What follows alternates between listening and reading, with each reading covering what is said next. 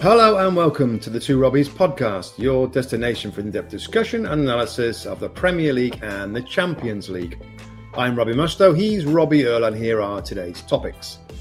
Chelsea win at the Bernabeu, but were unable to hold off Real Madrid's comeback. Man City survive in Madrid in a nervy and very chippy match against a more attacking Atleti. Villarreal stunned by Munich in Germany to book their spot in the semi-finals, and Liverpool advanced despite Benfica playing out a 6-goal thriller at Anfield. That's what we've got coming up in today's episode. Good stuff, mate. And before we get into the quarterfinals, just a reminder of the Premier League Predictor with NBC. That makes NBC Sports Predictor part of your match week routine. Play Premier League Pick'em for free. Your chance at $50,000 jackpot. Predict the outcomes of Premier League matches correctly, and the jackpot is yours. Score big when you download the NBC Sports Predictor app today. Okay, my friends. So the first one we're going to start with is, and by the way, these quarterfinals didn't disappoint. Disappoint at all, and such a different watch compared to, our weaker stuff, Rob, in the Premier League, and different teams from different countries with different referees, and my goodness. We had some drama and some stories. So let's get cracking. Bernabeu in Madrid. Real Madrid 2, Chelsea 3. Real Madrid, Rob, go through 5-4 on aggregate. I mean, I don't think many people expected this. I mean, they expected Real Madrid to go through, but it was a really interesting game. And I remember saying on our podcast, Rob, after the first leg of the game, that I didn't think it was all over. I've just got as a note. Mustoe said it wasn't all over. Which it was interesting because I read a couple of things, listened to Thomas Tuchel before the game, and he was talking about, like, we need a fantastic script. This is kind of mission impossible, but we're going in there sort of with everything that we've got, and we're going to lay it out and we're going to leave it on there. And in fairness, Rob, they did that. They did that and more, got themselves in a position, despite a disallowed goal, which was a bit harsh, but I think we all understand the rules now with the handballs. But they got themselves in the 3-0 position that got them ahead in the tie with 15 minutes to go, Rob. And then part of what's great about this competition, part of what's great about Real Madrid and the history in this competition for that football club is they find a way through 2 bits of brilliance to get themselves back in, and all of a sudden Chelsea, who still then, Rob, had a few chances at the end. I mean, it was incredible football and drama to watch.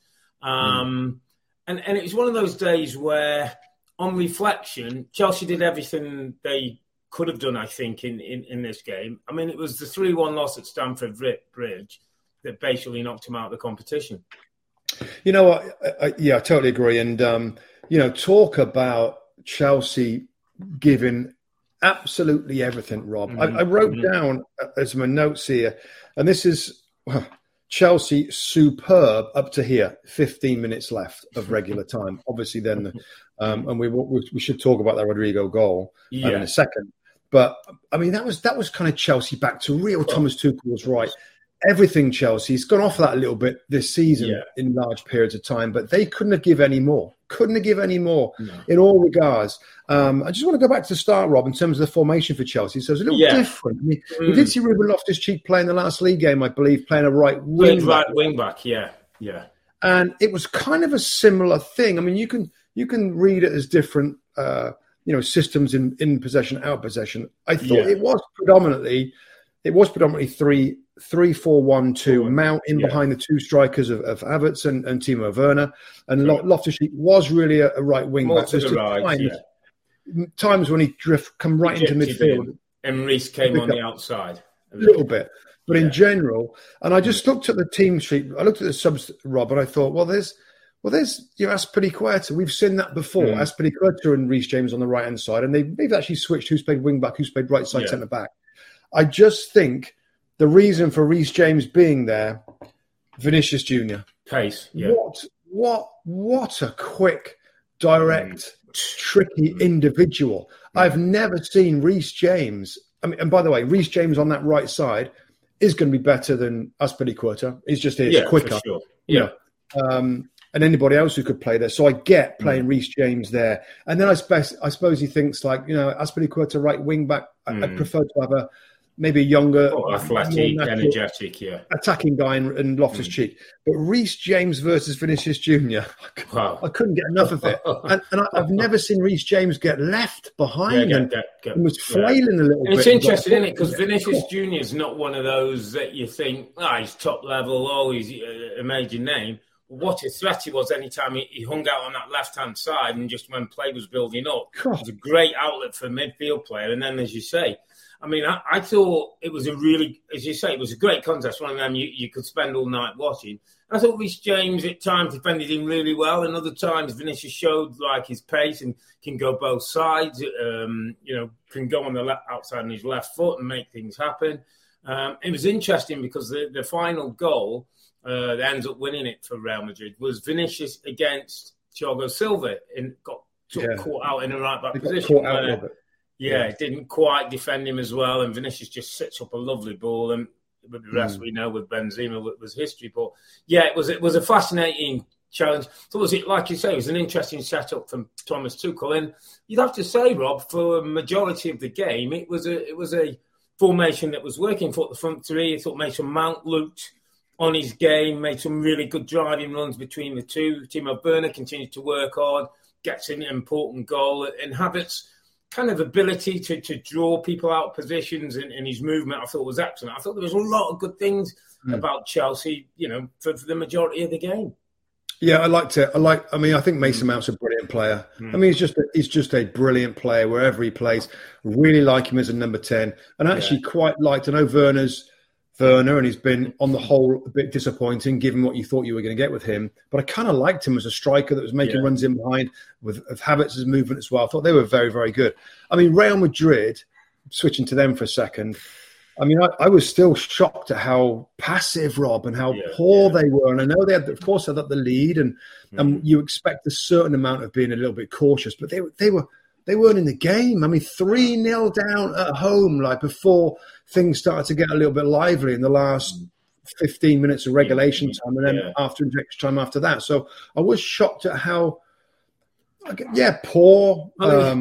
It was probably the Real Madrid performance that the reason why most people said, they can't win it. It was like, well, are they that team anymore? Can they pull it out? But there's something about this club, isn't there? There's something about this competition, a little bit maybe like a Liverpool have in the past, or they've had those moments, Rob, when they've almost looked like they've been out the door again and somehow found the way. And I think we have to talk about the important goal, Rodrigo's goal. The ball from Modric, Rob, is like... It basically doesn't get any better. Out of this world. It's out of this world, isn't it? Better than that. I mean, his little size 5 or 6 feet, finds the outside of the ball and digs the ball. It's going away from one defender. It's dropping in front of Rodrigo. I mean, that's art right there. That's it. It's very best. And somebody said he was talking like, we talk about Iniesta and Xavi and, Zidane's in there. Modric is certainly up and around that level with that ability. I mean, it was a fantastic ball. I mean, it's difficult. I mean, it like wasn't positioned really easily to hit it with the outside of it. You had to almost dig it out between his feet to make that ball, and the line of it, and then the dip at the end, right into the foot of Rodrigo. Yeah. I mean, it was a ridiculous. And when you go back to a compare, I mean, God, I watched so much of Xavi for Barcelona and Iniesta. Incredible footballers. I don't know whether I can put Modric quite alongside Iniesta, but I could understand the people that might, given what he's won, given the longevity, given the quality that he's showing now in his kind of mid-30s or whatever he is. I don't know his exact age. But not just that ball, Rob. We're not talking just this game. I mean, the previous game, some of the through balls he made for Real Madrid before is absolutely fantastic. So, and I think I'm right in saying that he got in between Messi and Ronaldo for a Ballon d'Or, didn't he? I think it was 2008. The only player to jump in there in 2018. I think it was. So you got to be a pretty special player to get in between those two. So no, special mention for that goal, for that pass, because up to that point it looked like they were going out. Yeah, really did. And that of course that sent the game then to extra time. Just before extra time, though, Rob. I mean, Christian Pulisic. He has two good chances, doesn't he? He has really good chances. Yeah. Which, on another day, another night, he finishes one of them. He's come on. He's had an influence from the bench. He's starting to have a big influence on the team. And he has a couple of good looks. Which, on another day, you think if one of them goes, we're talking very different. But we end up going to extra time, and then we think, okay, let's have another look at it. I just thought, Rob, I wanted to mention one player again who I didn't sort of know that much about. Camavinga, as it came on, Edward Camavinga came on as sub for Toni Kroos. Some player, by the way, this kid. I thought, despite Modric, getting our headlines with the pass, which was fantastic, and obviously we talked about Benzema getting a winner. I thought he came on, Camavinga, and brought a energy, a drive. He's a little bit Edgar Davids in that kind of aggressive running style, left foot. He can do a bit of everything, can't he? He can do a bit of everything. Yeah, and he's 19 years of age, French international. He's going to be some player. And I thought he brought a bit of energy to the Madrid midfield when it was a day when they weren't really looking to pass away through as they had done at Stamford Bridge. And I thought he was an important player for Real Madrid. He just came on and brought something different to the middle of the park and started to get him in the game. And started to make things happen. And then we get the moment when Vinicius clips a lovely ball back towards Benzema. It was unfortunate that Rudiger seemed to lose his feet. Again, brilliant movement by Benzema. Goes in, comes out, waits for the ball, and then goes and attacks it. And the moment it was on his head, you're thinking goal, because you just realise this guy doesn't miss those kind of opportunities. I just think it was a different Real Madrid, Rob, wasn't it? From 80 minutes onwards, where they get back in the game, that was kind of the Real Madrid we all expected a little bit. Maybe not quite like that because they got the lead. Did Chelsea, Rob? Did they just tire a little bit in the end? They could have run out of legs a little bit. I mean, they put so much in, Rob, and they worked so hard, and they created so many opportunities. To be honest. I think on the night, I made a note, the stats, 21 shots, 7 on target to Madrid, 6 shots, 4 on target. And I think it was 10 corner kicks to Chelsea, 1 to Real Madrid. So they were on it, weren't they? They were pushing it. And in all that's happening in the Premier League, in games and the kind of fixture list at the moment, you can understand a little bit why maybe there was a few tired legs. But they still had chances, Rob, again. Havertz has a great header from across from Reece James. Can't get on target. Jorginho takes a touch and pulls one with his left foot late on it. On another day, with his ability, he might just have found the back of the net. Yeah, it was a brilliant performance from Chelsea. It really, really was. He couldn't have done a lot more. I thought it's another example. I know that Antonio Rudiger, I think Real Madrid are one of the teams that I thought I thought he played outstanding. I mean, he's some player, Rob. Quick. He likes a shot now. He had another dipping shot that wasn't too far away. I mean, he's a man amongst men, isn't he, as a defender? I just thought he was fantastic. The midfield too, Kovacic and Kante. I mean, there was not much not to like about Chelsea. I felt them a little bit at the end because they put so much into it in a situation where nobody thought they would go through.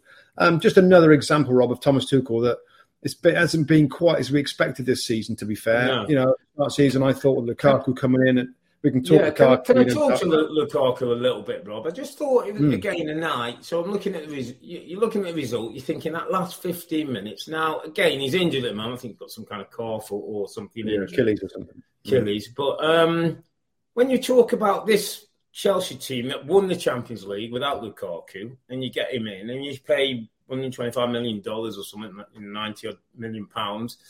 He comes in. He scores goals initially, has a little bit, I think, of a knock or two. We have the interview that seemed to have blown everything up.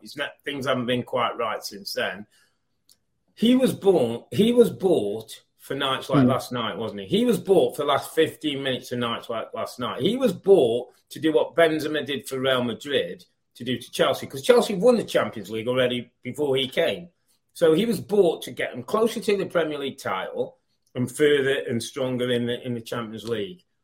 There's a big void being left by him not being fit and available, Rob, right now. There's a void at that football club. There's a centre-forward missing. That we're saying Werner's doing well, and Werner's trying his best, and he's coming hopefully into a bit of form. Havertz is improving as a centre-forward. But really, you've got a top-class centre-forward who should be getting you 25 to 30 goals in these competitions, and it's not. Now, I'm not sure where Chelsea are going to go from here, Rob, with Lukaku. Is it going to be rehabilitated and brought back into the fold? Is he good enough? Is he ready? Does he want to be that player? Or I've heard this week, like PSG got mentioned, and one or two people like, wonder if is it going to be a time where he's going to be moved on? I think it's best for all if he moves on. Thomas Tuchel ain't going anywhere. The new owner, and you read all about the new owners who potentially they could be. Pretty much all of them are saying a key factor is keeping Thomas Tuchel. Done a brilliant job. Now, whether there's a fallout personally, I don't know. But there seems to be, between his disappointment in general with his performances, between the interview, between the sense that Lukaku's unhappy with the way it goes at Chelsea and the way they're playing. If PSG are going to come and pay, what when they pay, Rob? 60, 70 million pounds? Maybe. Yeah, like so maybe $90 million. I would think it's best to cash in and look something else. On the same topic, Rob, and I couldn't agree more, Timo Werner has been disappointing a little bit. Now, he's like you said, he was bright in this game, and there's moments where he looks really good and scores goals, hits the post the other day, in the midweek of the Premier League week. But it's been disappointing. Kai Havertz, like him, started to show a little bit now. But again, he's still not like a finished end product. Lukaku was meant to be that person. Now, three strikers that, for whatever reason, are not quite ready to go and do the business at the top end, at the real business end, like Benzema does, and others have done that. So that's probably what's hurt them this season in the Premier League. It's what's hurt them in this competition as well, though, because other parts of the team's pretty blimmin' good, Rob. From goalkeeper through back defenders, through wing backs, with some injuries, of course, midfield players, good options. It's just that one striker's is not clicked into place. You expect one of those three to be the guy, to get them 20 Premier League goals and other competitions goals, important goals in the big competitions. That's not really happened. So whether a new ownership will sanction the sale of Lukaku and add money to bring in a different striker, I think that'll be the best scenario. But again, Man City, Man United, who doesn't? Arsenal, who doesn't want a new centre forward? So as ever, it's going to be very, very difficult. But yeah, that's a position that's ultimately cost them a little bit this season. Okay, my friend, let's move it on to Atletico Madrid v Manchester City. I think this was a game that many of us were anticipating, not least the contrasting styles, contrasting managers. Going to Atleti, one of the most difficult places to go in Europe. I actually watched more of the Liverpool game. I know you kept your eye on this one. So enlighten me with all that went on with Mr. Simeone et al. Oh, crikey. Rob, first off, because the game's going at the same time, we have to split really what we keep our eye on to do the podcast right after the Champions League games, which is what we want to do. Yeah. Rob, I mean, I don't know where to start. I mean, we knew, and there's some good parts of this, by the way. Obviously, 0-0. Yeah. I mean, Man City at the end, Rob, hanging on by a thread, really, in all aspects of emotions, of physicality, the chances that Atletico forced in the last 10, 15 minutes of the game. It was a very different game from the first leg, Rob, where, we talked about the 5-5-0. Yeah. Parked a massive bus and really that's the way we're going to do this. We're going to park a massive bus to try and keep it damage limitation. It was 1-0.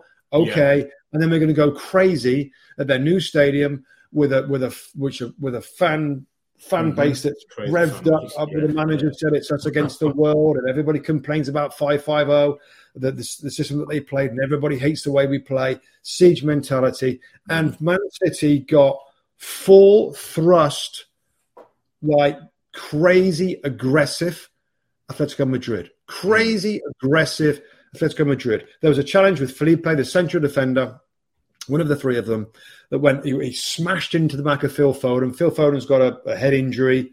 And I think most people was like, wow, that's not a yellow card. From that moment, I didn't write the minute down, but it was pretty early in the game. I'm thinking, this could get ugly. If this was a German referee, if this referee thinks that that's just a foul when there's tons of aggression in it, Rob, and follow through, and one of the headboards, he's never going to hit it, hammers through the back of the I'm like, it's going to be one of those games. And it was. It absolutely was, Rob. And I got to say, first off, I'm going to quickly say, I gotta love the spirit of the team, Real Madrid, and the stadium, and it's probably driven by the manager. I love, I was like as a player, Robert. I was more of a worker and a fighter, and I try and get into opponents and stuff like that. It was all of that and more. But I think on that point, Rob, just to make sure I'm understanding you and our views and so you're saying the spirit and the drive. But not going over the top, but being within the right emotional control of everybody sort of focused and doing what they need to do. Yeah, I like that. But they crossed the line, Rob. They crossed the line. And the referee, in my opinion, and there's others out there that will feel there's nothing wrong with that. You got to play at your strengths, and that's being aggressive and physical against City, and I get that. And there was as physical I've ever seen a team against. Well, I won't say a Pep team because Jose Mourinho got Real Madrid fired up that season when they won the league. But for certainly this season and for many seasons, a Pep Man City, Rob, got. I mean, every single challenge was a little bit left on it. I remember at the end got pushed towards his goalkeeper to jump over him. Phil Foden with nobody around him. Stefan Savic, by the way. Absolute crazy man. We know he's at Man City. We know it didn't work out. He wasn't wanted there. I mean, he's got a chip on his shoulder. He barged into Phil Foden many times. Kevin De Bruyne went off with an injury. Kyle Walker cleared a ball. Yeah. And the player, was it Llorente? Another super aggressive player. I'm not sure it was him. Kind of followed through a little bit. I mean, to be fair, that didn't look that nasty, but I don't know what happened to Kyle Walker. But he looked like he was really struggling, Rob. That's a concern. So those two players initially. Yeah, I saw that. There was another challenge on Phil Foden towards the end, Rob, where he's going down the line, and it was Felipe comes across, makes a really good tackle, and then tries to volley him on his way down from the air, and gets a second yellow after almost a fight. Savic came across and pulled by the back of his shirt Foden to try and pull him off the field. You had the subs getting involved, a big melee then, where Savic then grabs the hair of Grealish, wasn't it? Grealish.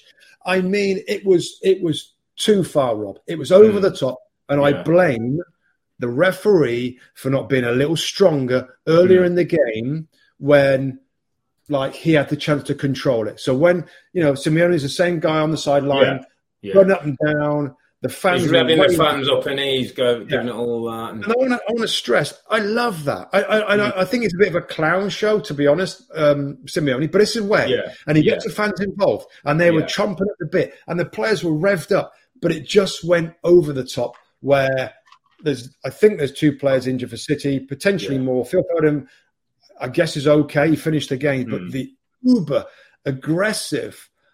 And I've just I haven't seen a game like that in this competition, because this competition, Rob, is often very soft and very gentle and less so than you see in the Premier League as a comparison. This was way more than you'd see in the Premier League. It just was. Apparently there's video out as well, Robert, the two players at the tunnel at the end of the game, I think, yelling at each other. There's a little bit of push and shove. Apparently the police had to come in, make sure both sets of players were going in the right direction. I saw Pep after the game, actually, and I haven't seen it. I haven't chance to see what he say. Yeah, he was very proud of his group in terms of what they stood up for, the spirit, the control they had on the game. He said he didn't want to talk about Atleti at all and the way they play and the way they do things. He said, I'm going to leave that for others to do. But this was an important day for Man City. I think it's sort of like, third semi-final for him in the Champions League now. It's a big step for this football club, and they've come to a difficult place and got the job done. He said the consequences of the win is the worry, the injuries and the other things that could come out of it. Obviously, we'll have to wait and see how things over the next couple of days. Obviously, they've got a big FA Cup semi-final against Liverpool on Saturday to come. So, difficult time.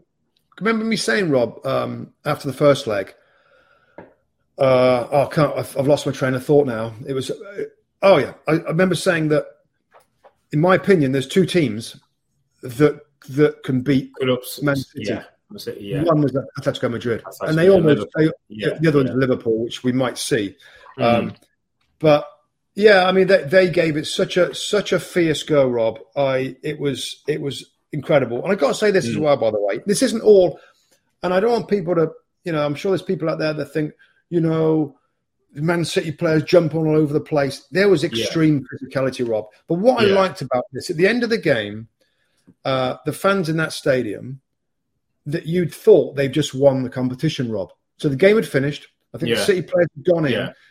And there's a really good shots of the Atleti players just standing and watching an amazing atmosphere in that stadium of appreciation, of clapping, of singing, of jumping around. The whole stadium was in appreciation of this team, and it was kind of a really powerful image of some of these players not looking sad, not clapping the fans for just stood. It's like they couldn't have given any more. For me, they crossed the line. The referee lost control of it. But there's something about the spirit, the fact that they'll get away with what they can get away with, and they'll try and do it their way. There's a sense that in maybe in football that Man City are the posh kind of the past master and all aristocrats. There's other teams that try and do it their way, and this was a great example of that, and a brilliant match where I've got to be honest. I'm at home. Or I'm downstairs, and I'm like, God, you can't get. And so when Fernandinho comes on, Rob, I'm like, Fernandinho. They needed Fernandinho, Rob, to have just and some muscle. And the aggressive tactics were, I don't know. It was a fun watch in such a different way. And I got to say, before I shut up about this game, they had chances at the end. I mean, they fought. I've never seen. I mean, City were. Edison made a great save, didn't he? I saw Edison make a great save. It could have gone to extra time. Yeah. Could have gone to extra time, and then who knows? By the way, because that is a fierce environment, and Pep, like you said, Pep should be proud if getting the players through that. If they can get through that, by the way, wow, that's a good sign for the future. I think the shame for Simeone and that group of players, and sometimes the club, is that it gets a bad rap because it does go over the top, because he's a little bit more than it's extreme tactics. And there's something about spirit. There's something about when you're not maybe as technically good as your opposition, then you have to make up for it in other ways. But once you start going over the line and it becomes too aggressive and too physical, then I think you lose a lot of goodwill. And I think sometimes that's the state for Simeone, because it's all governed by how much he's going to allow, and it's obvious at times that they go a little bit over the mark. But great win for City into the semi-final. Just a quick kind of thought to Real Madrid, Manchester City. I mean, Real Madrid ain't going to come with those same tactics. That's going to be a pure football game, isn't it? And what we know with Madrid already, Rob, is they can have moments, can't they? They're a moments team. Yeah, they are.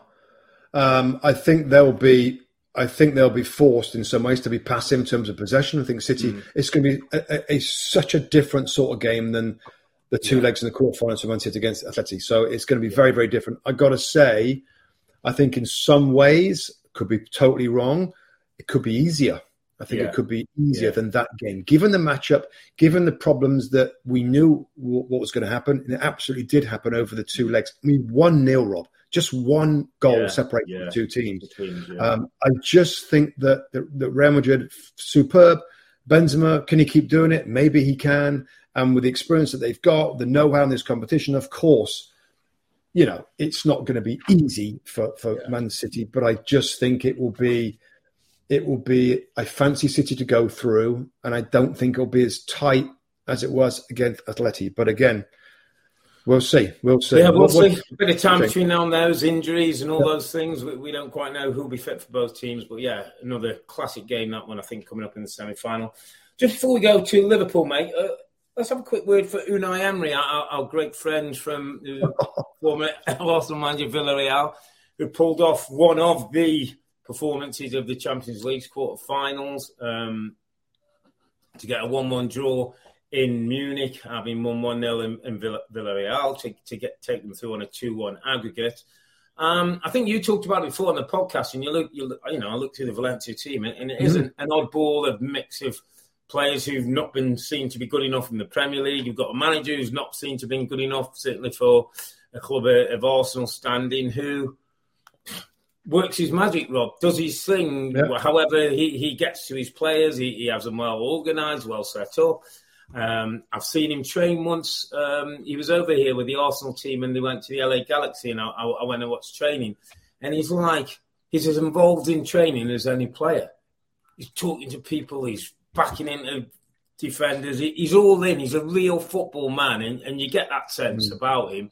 And his team have done him proud against a Bayern Munich team who some may have said would be, maybe quiet favourites. The team, if an English team wasn't going to win it, maybe Munich were the side. He's put them out and give Villarreal a chance to face somebody in the semi-finals. You can't keep a good man down, Rob, can you? I mean, it's obvious now that he's a good manager. And when you look back, and hindsight's such a valuable thing, isn't it? When you look back at that Arsenal team, Rob, it's been absolutely carved apart by Mikel Arteta. It's absolutely like he went in there and like some of these players are not good enough. Yeah. They're not the right type. And to be fair to Unai Emery, he had to try and work with those players.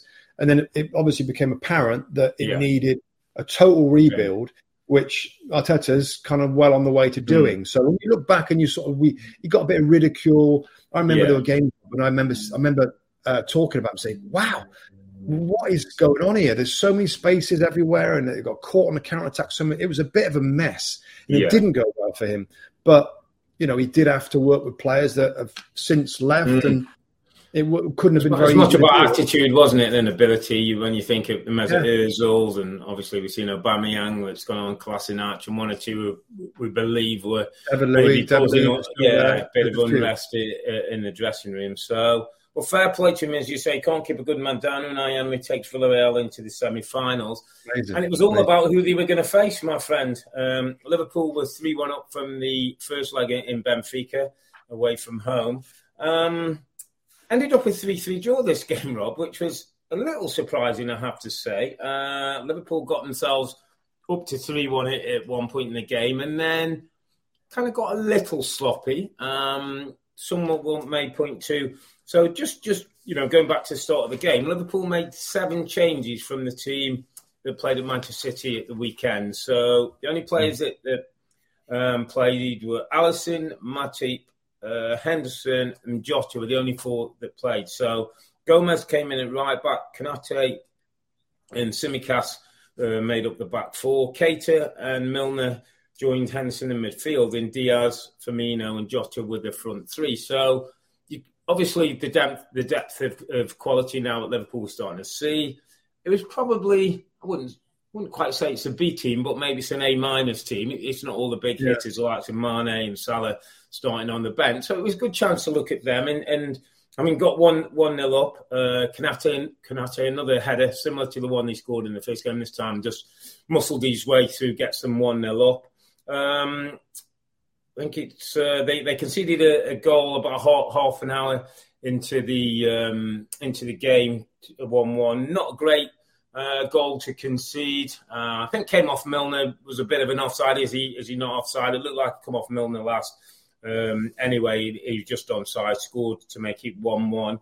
And then into the second half, Liverpool, at one point I was thinking, are they just trying to play the game out? Weren't quite sure, like, were they really going for it or not? But then they started to play, got themselves up 2-1. Bobby Firmino with a lovely finish after some errors from the Benfica defence. And then he gets himself to second from a lovely free kick from Tsimikas. Technique, volley, punches it in to put some 3-1 up. And at this point, you're thinking the game's safe.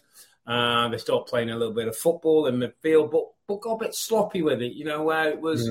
I think Jurgen Klopp will be a little disappointed that they didn't then control the game with possession. Started to get a little bit sloppy. It's a Benfica team that were well set up, 4-2-3-1, good with the ball, nice structure and distances without the ball. And it was never kind of an easy game for Liverpool. And they conceded 1 at 3-2. Jarunchek, I think it is, got at 3-2. And then this young player, Darwin Núñez, I don't know, he's a 22-year-old Uruguayan who they're all talking about. I think he's like 29, 30 goals now this season, 22 years of age. He's a player, Rob. He had probably, I think, 2 or he could possibly have 3 goals disallowed on the night. Scored a lovely goal, and there's a bit of a player, almost, strange enough, you can see playing for Liverpool. He can play anywhere across the front line. Lovely drift and movement. And I suppose for me, the biggest worry, I would say, or the biggest concern maybe for Jurgen Klopp is conceding 3 goals at home is not particularly great luck. And that high line again, Rob, I thought was a problem. So that was still evident, even with all the changes. But yeah, you're now talking Gomez, Matip, Canute and Tsimikas, who, there was no pressure on the ball at times. They're holding that high line. They're getting runners coming from deep. And they'd obviously worked on number of runners coming from behind midfield. Keita got caught out a couple of times, not following his man.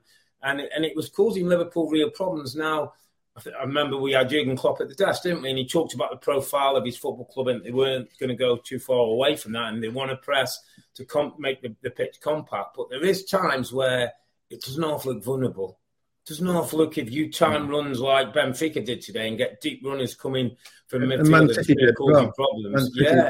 Now, I know they believe in Matip and Van Dijk often going 2 for 2 when the fullbacks are in, and I know they believe in their press and their ability to disrupt the opposition, but it is something that, I don't know, just as we get into the business end of the season, it just feels a little bit like it's a little bit of an Achilles heel they might have to address as they go. Obviously, the quadruple's still there, and I know they're not talking about it, but the media will continue to do so. Lots of games coming up, lots of competitions. It's just something I think we'll keep an eye on, and whether they'll continue to do it or maybe there's a little bit of drop off. I'm not saying to drop deep and sit on the 18-yard box, but maybe when somebody picks his head up, Rob, can we drop 4 or 5 yards, just give ourselves a little bit of space and not have that distance for attackers to run into? Yeah, it's not.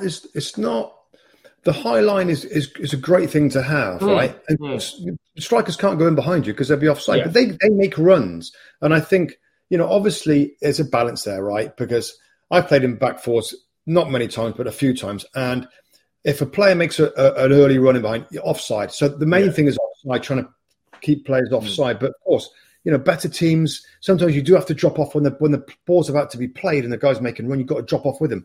That doesn't seem to happen very much. They hope for an offside. They hope that the timing of the run is just off. And then, of course, when it's not, when the timing's very good, they get in behind. So it's a calculated thing, Rob, because obviously, having a high line helps you press, helps you stay compact. It helps you with territory and being advanced forward. So there's 2 sides to it, and we have to wait and see whether at the business end of all the competitions that they're still in, whether that ends up hurting them or whether it's absolutely fine and they still win games and they might concede some goals, but it's worth having that high line and a little bit of vulnerability, quite a bit of vulnerability that it gives them, on balance of things at the end of it all.